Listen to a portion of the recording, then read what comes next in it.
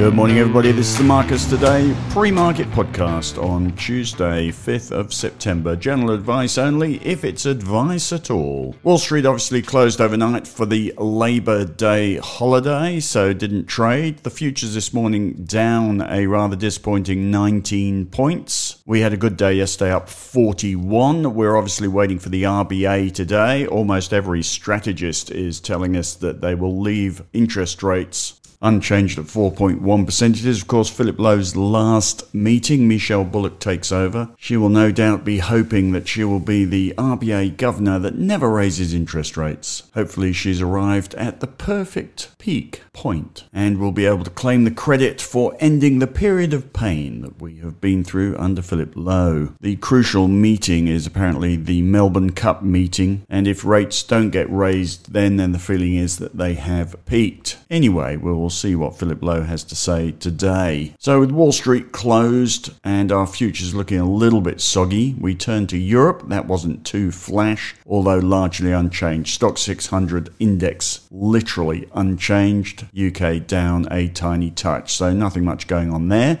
The good news at the moment, and making a lot of headlines in the news wires, is China. And the Chinese market up 1.4% yesterday. The market is up 4.06% in the past 6 days. And that comes after Country Garden, one of the ailing or the most ailing large property developer, got an extension on onshore debt repayments worth $536 million US, and that has bumped their shares 47.8%. That might sound like a lot, but you're dealing with the concept of small numbers here. It's fallen so far, a small rise looks massive, but actually it really isn't. And there are a bunch of Chinese headlines. Let me give you some of them. Chinese equities extend rally in wake of Beijing's latest property support measures. Country Garden debt deal, China property support move triggers relief rally. Country Garden wins bond extension from creditors, a relief for China property sector. China set to take further action, including relaxing home purchase restrictions,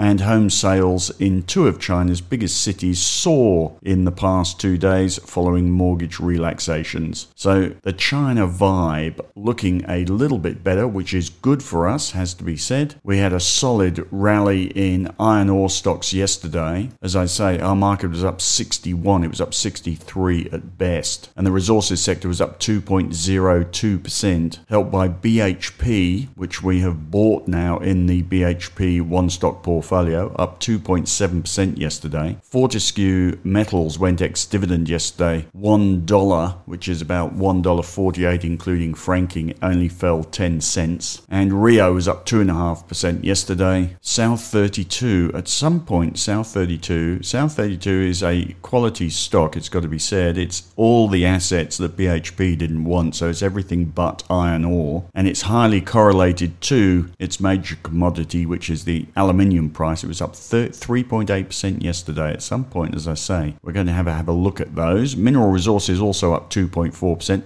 The other one coming alive yesterday was Alumina, also geared to the aluminium price, up 4.7%. So a good rally in resources yesterday. Also, notably, the uranium stocks doing rather well. Paladin was up 6.9% yesterday. BHP goes ex-dividend on Thursday, by the way. Pilbara Minerals got a dividend coming up as well. It was up 1.5% yesterday.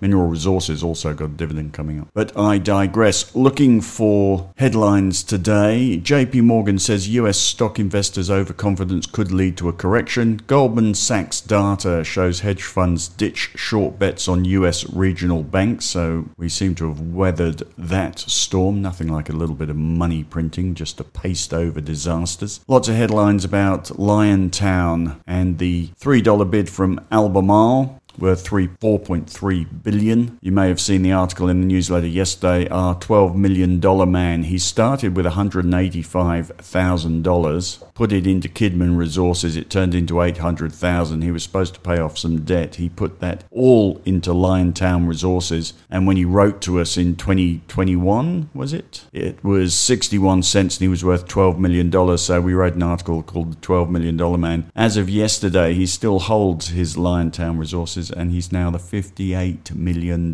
man. There you go, the one-stock portfolio theory at work. Gold didn't do much overnight. Oil up, hopes of extended supply cuts from OPEC. All the metal prices down a little bit overnight. BHP and Rio up in the UK, which is a good lead into today. Daily and iron ore price up a touch. One news wire says 0.3%, another one says 1.1%. Anyway, iron ore on the right side of the ledger, with the Chinese property market looking a little bit more risk-free. Looking for announcements this morning. ASIC have sued Westpac. It looks like small bickies, though, breached the National Credit Act by failing to act efficiently while responding to its customers' hardship notices, presumably during COVID. Not sure that's going to upset it too much. A few changes to the ASX 200 and 300 indices, which came out on Friday, and some share price reactions yesterday. Weebit, for instance, WBT up 9%, has been included in the ASX 200. 29 Metals down 8%, removed from the ASX 300. Cettire, CTT up 9%, included in the ASX 300. So a few changes there. I'll publish the changes in the newsletter today. We should have done that yesterday, but we didn't. New 52-week lows. PTM, bit ugly. 52-week highs. AP Eagers, or Eagers Automotive as they call it now. Hub 24, CSR, Wesfarmers, Monadelphous, Karoon, to name a few. Some of you may know I quite like Shane Oliver, even though he does work for the AMP.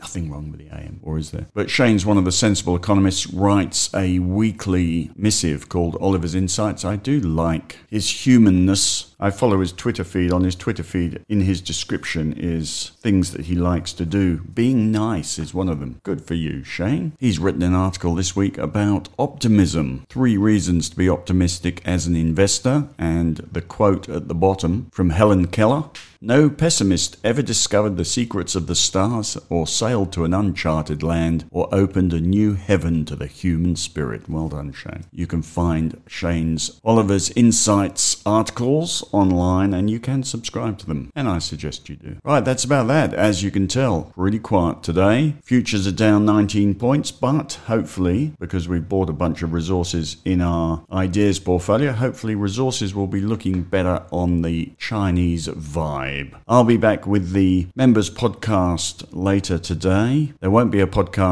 members podcast tomorrow, because I'm giving a presentation to a investor group in the morning, and unfortunately I won't be able to make the Livewire live day of presentations next week. Just too much going on. And I have Oliver, my new editor analyst, starting next week as well, so better look after him. That's about that for this morning. You have a fabulous morning. I'll speak to you later.